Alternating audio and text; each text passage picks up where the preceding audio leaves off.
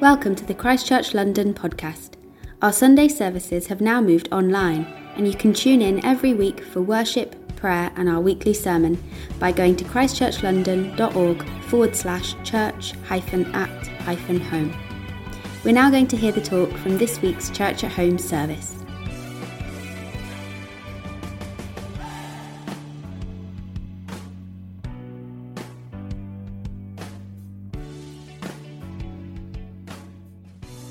Hi everyone. Well, believe it or not, we're now on week 10 of our series of talks looking at the kingdom of God through the teaching of Jesus. And the topic for today is God's power, the power of God. But I don't want to look at it in the way that I ordinarily hear this subject talked about. Now, often when I have to confess I preach on God's power or I hear it in other sermons, it fits very nicely within our culture of what I'd call instant gratification. Often when we talk of God's power, what we really mean is of some kind of heavenly kapow moment, a lightning bolt from heaven, a moment that turns on the lights amidst the darkness and overcomes any challenge that we are facing right now. Well, of course, God can do that. Jesus did that a lot, so did his disciples, and we are to fully expect moments like that in church life. But that is not always the way in the kingdom of Jesus. And what I want to look at today is an aspect of God's power that doesn't often get talked about, at least in the Western world. We're going to read a parable together in a moment in Luke's Gospel, chapter 13. Before we read the parable, the first few verses of that chapter are important by way of surrounding context. In Luke 13, Jesus begins by referring to a couple of recent tragedies. In verse 1, he tells us that Pontius Pilate has killed a number of Galileans, that's the province that Jesus is from, as they were offering sacrifices in Jerusalem. That's where Jesus is headed. In the second tragedy, in verse 4, a tower has collapsed and crushed 18 people to death. And Jesus ends up asking a question that we can safely presume was a question that many people were asking at this point in time, which is this: did these bad things happen to these people because they were worse sinners than everybody else? In other words, is this the judgment of God? Did they deserve it? Well, Jesus responds with a very clear and a very firm no. In God's economy, he doesn't zap us from above when we do things that are wrong. But then in his usual brilliant way, Jesus reframes the question completely. You see, the main reason that events like these are so tragic, Jesus explains, is they actually reveal what's going to happen to all of us. Death comes to everyone. It's just we don't go around thinking about this most of the time. But nothing reveals our finiteness, our mortality more than when death comes suddenly and unexpectedly. And the real tragedy here is that death exists at all in a fallen world. So what are we to do about this? Well, Jesus' answer is actually really clear. He calls us to repent. A fallen world underlines our need to repent. You see, we are not strong enough to overcome death. We are limited. We are finite. And so we need, in moments like these, to realize I need to stop living for myself. I can't fix my life or the world around me. I need to go in the opposite direction and follow someone greater. I need to follow Jesus. I need to live for God. In other words, applied to our current year, years like 2020, global pandemics, COVID-19, which so clearly reveal our limitations, our powerlessness, our mortality, this is a sign which kind of points us to our need of God. I'm to look at the world right now and realize I need God's power. I need power from someone or somewhere greater than myself. Then Jesus tells this parable, starting in verse 6. It says this: a man had a fig tree growing in his vineyard. He went to look for fruit on it, but did not find any. So he said to the man who took care of the vineyard, for 3 years now I've been coming to look for fruit on this fig tree and haven't found any. Cut it down. Why should it use up the soil? Sir, the man replied, leave it alone for 1 more year. I'll dig around it and fertilize it. If it bears fruit next year, fine. If not, then cut it down. What does Jesus mean by this? Well, the fig tree in question, firstly, at its most simple level, represents Israel. But if we are not careful, in many ways, it can represent all of us. You see, Israel is living with this call to be a blessing to the world, and Israel is falling very short of this call. And this is depicted in this story by a picture of a tree that is bearing no fruit. There is no power. The life that should be there is not there. The response of the fig tree owner seems pretty brutal. Well, it's time to cut the tree down then. Get rid, move on, clear the ground and make ready for a fresh start. This is a really scary question to ask us. But how do we feel if the owner of the fig tree represents God looking at our lives? If God is looking at my life right now, is he seeing the fruit and the life and the power that I should be producing? And what about you? And if God is not seeing the fruit that I should be producing, what is his response? We live right now at pretty much the most privileged, wealthiest, freest, most comfortable city, not just in all the world, but in all of human history. I mean, even recent history just shows us how staggering the advances that we have made. A really silly example, but I was thinking about this recently as we were debating what to get our children for Christmas. And it's amazing comparing what kids get today, comparing with what I got just a few years ago. Today, kids get things like PlayStations and Xboxes, if they're lucky, like VR headsets. What did I get? I got something a little more like this. A water squirter toy. Hours of endless fun on long car journeys. Anyone remember these? Showed this to my kids. They were like, whoa, Dad, was that excavated with caveman tools? Is that how old it is? Now, silly example, but the point is this.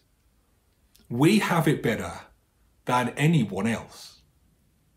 Given all that we have, given all that we get, how do we think God feels about the fruit that we are producing?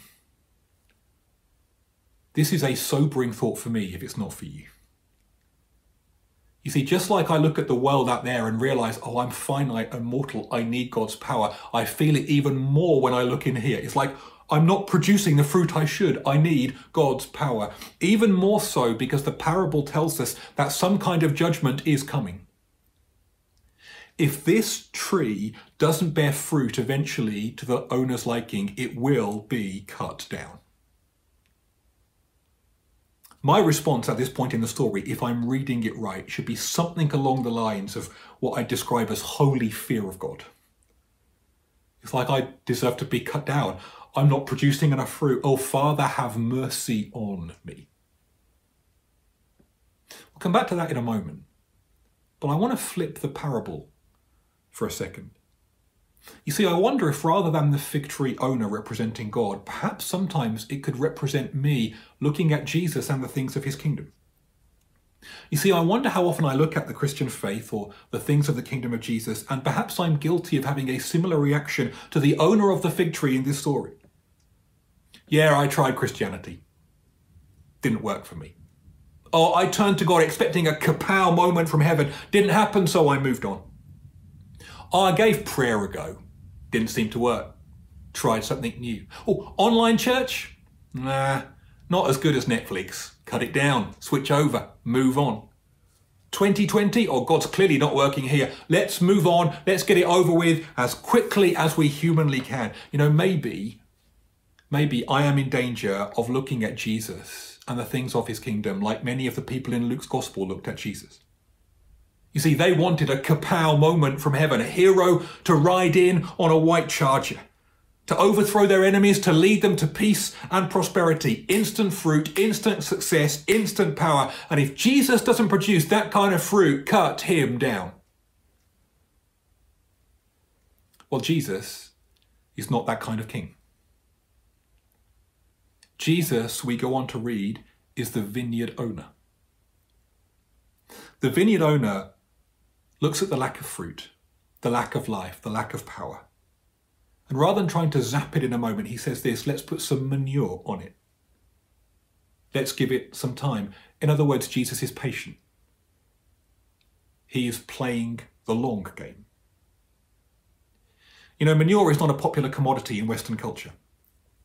It's not glossy or shiny. It produces no instant results.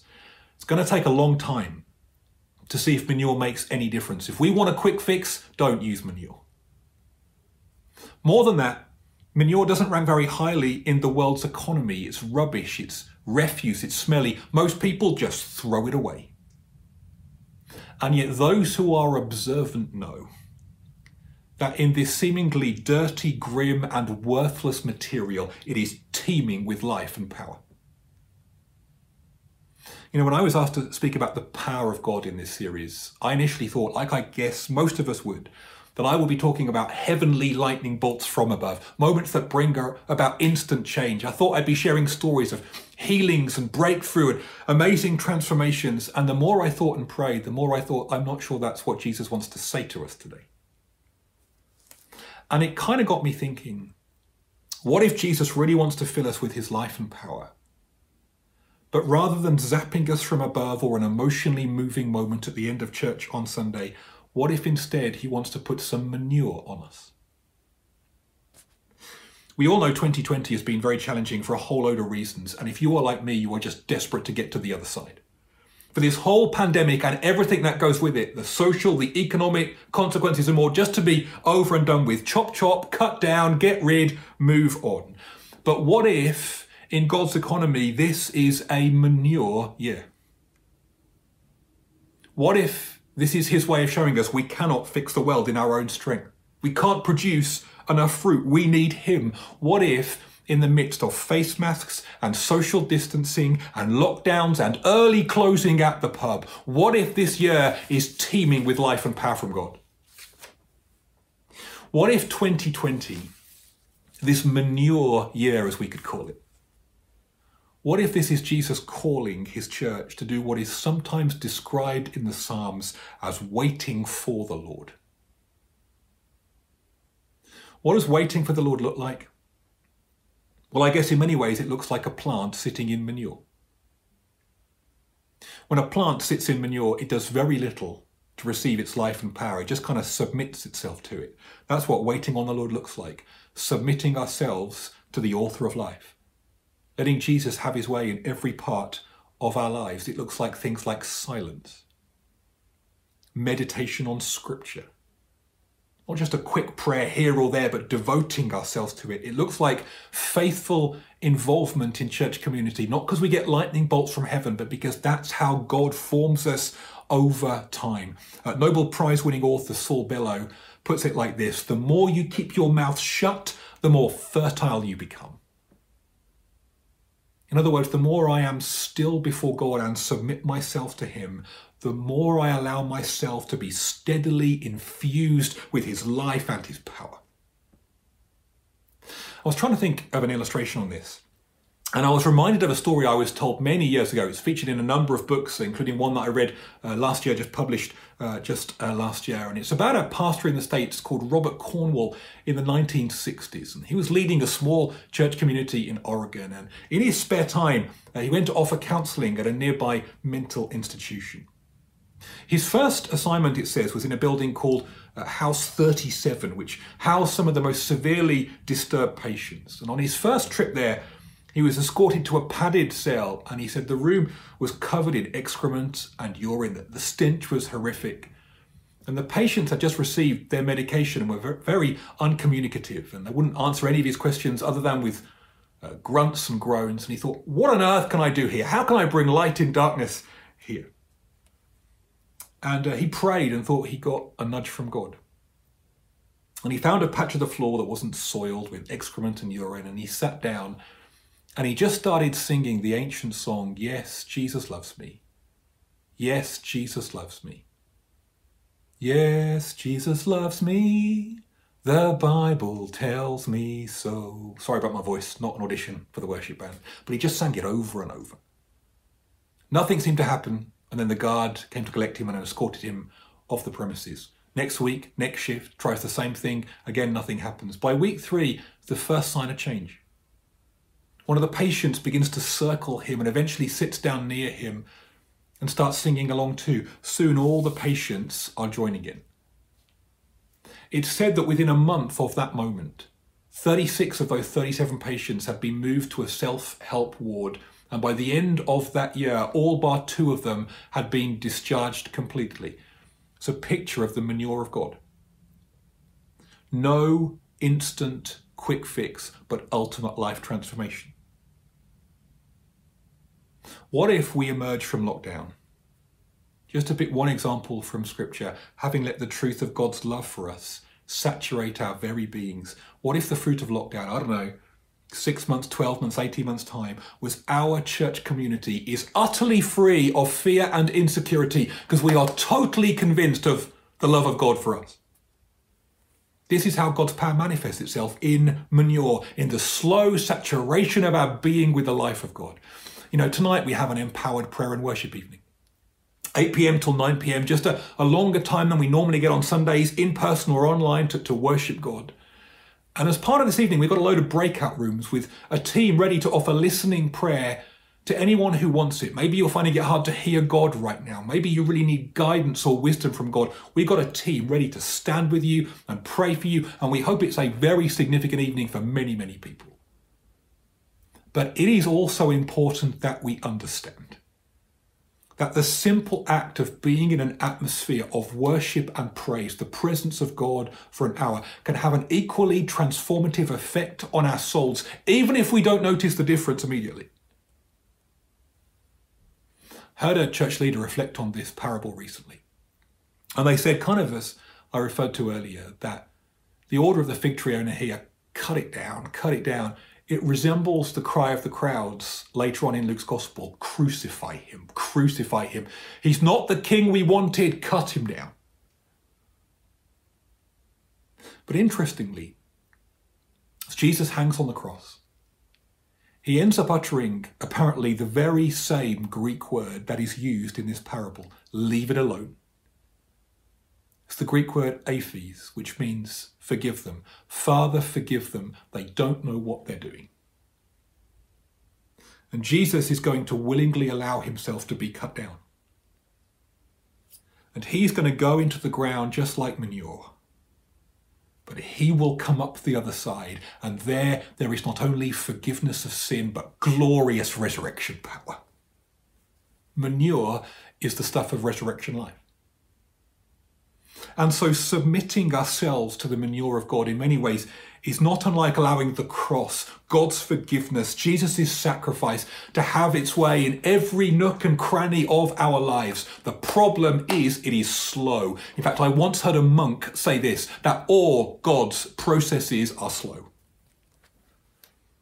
And you could argue, in fact, that Jesus in many ways seems obsessed with the tiny, the invisible, the quiet and the slow, things like yeast and salt and seeds and manure, these tiny things, but if you submit yourself to them, they just have the most extraordinary power in our lives. That's the difference that Jesus makes.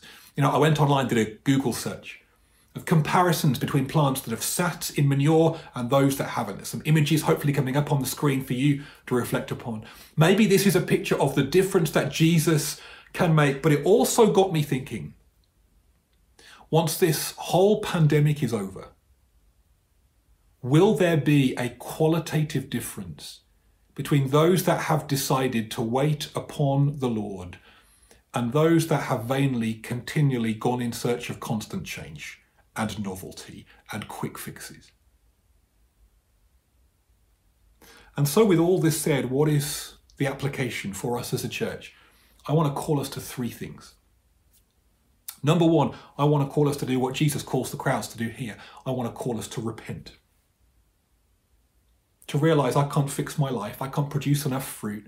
I can't change the world in my own strength. I need his power. I want to turn to him now. Maybe you want to do this for the first time.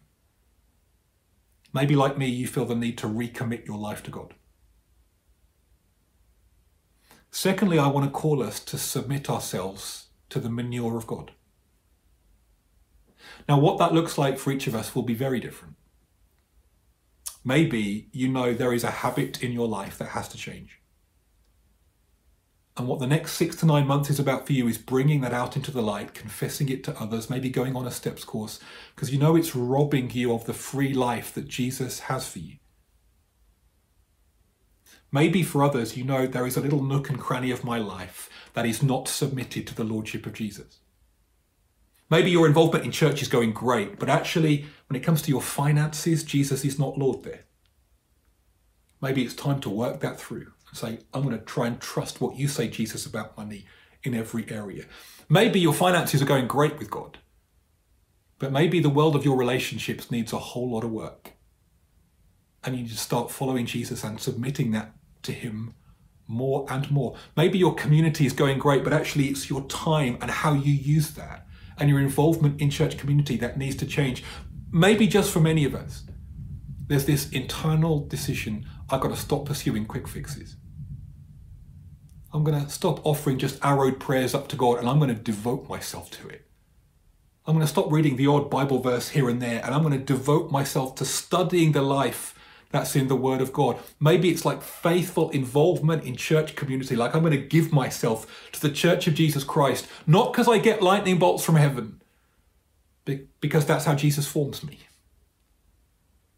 There's a philosopher and priest called Pierre Teilhard de Chardin. He's French. And he says this, above all, trust the slow work of God. I'm calling us to repent, and then above all, to trust the slow work of God.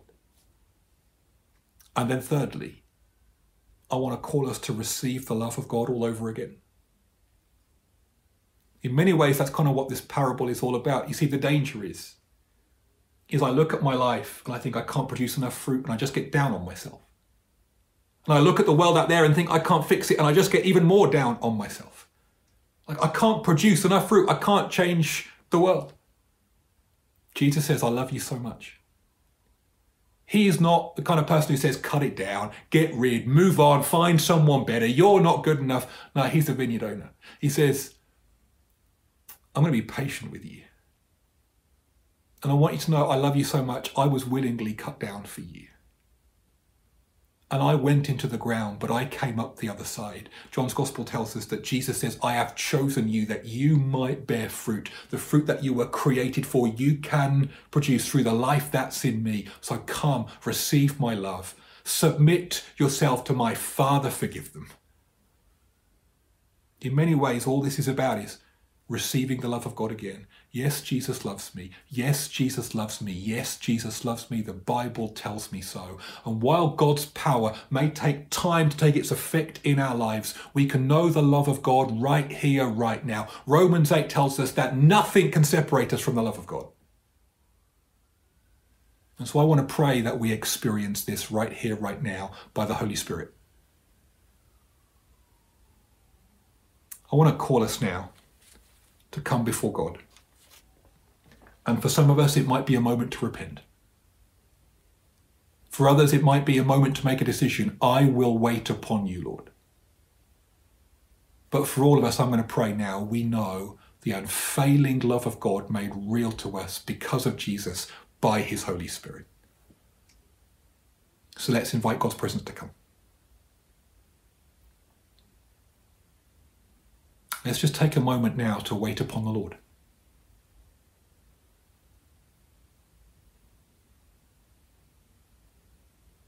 The more silent we are before God, the more fertile we become. Let's just be silent before God for a moment.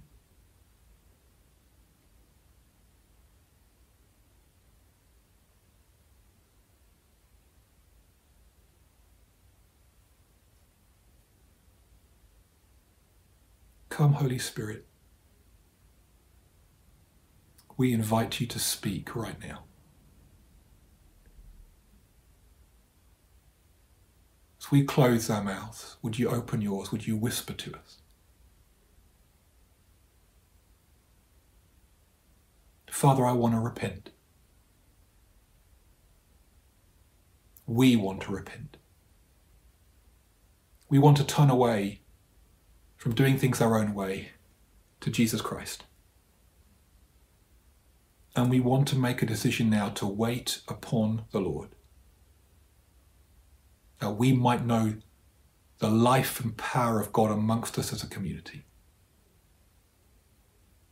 But in this moment, may we know your love, your unfailing love that cost you everything, but that you gave us that we might bear the fruit that you've called us to produce. Come, Holy Spirit. May insecurity be gone. May fear and doubt subside. And may we tangibly experience your love in our living rooms, in the live services, wherever we are listening to this. Come, Holy Spirit of God. May we know nothing can separate us from your love. And as we wait upon the Lord, may we do so knowing the love of God in us, with us, upon us as a community. And may everyone who comes into contact with us taste that love too. Come, Holy Spirit, and we want to worship you now. May your love be made more real. May you continue to speak. We ask this in Jesus' name. Amen.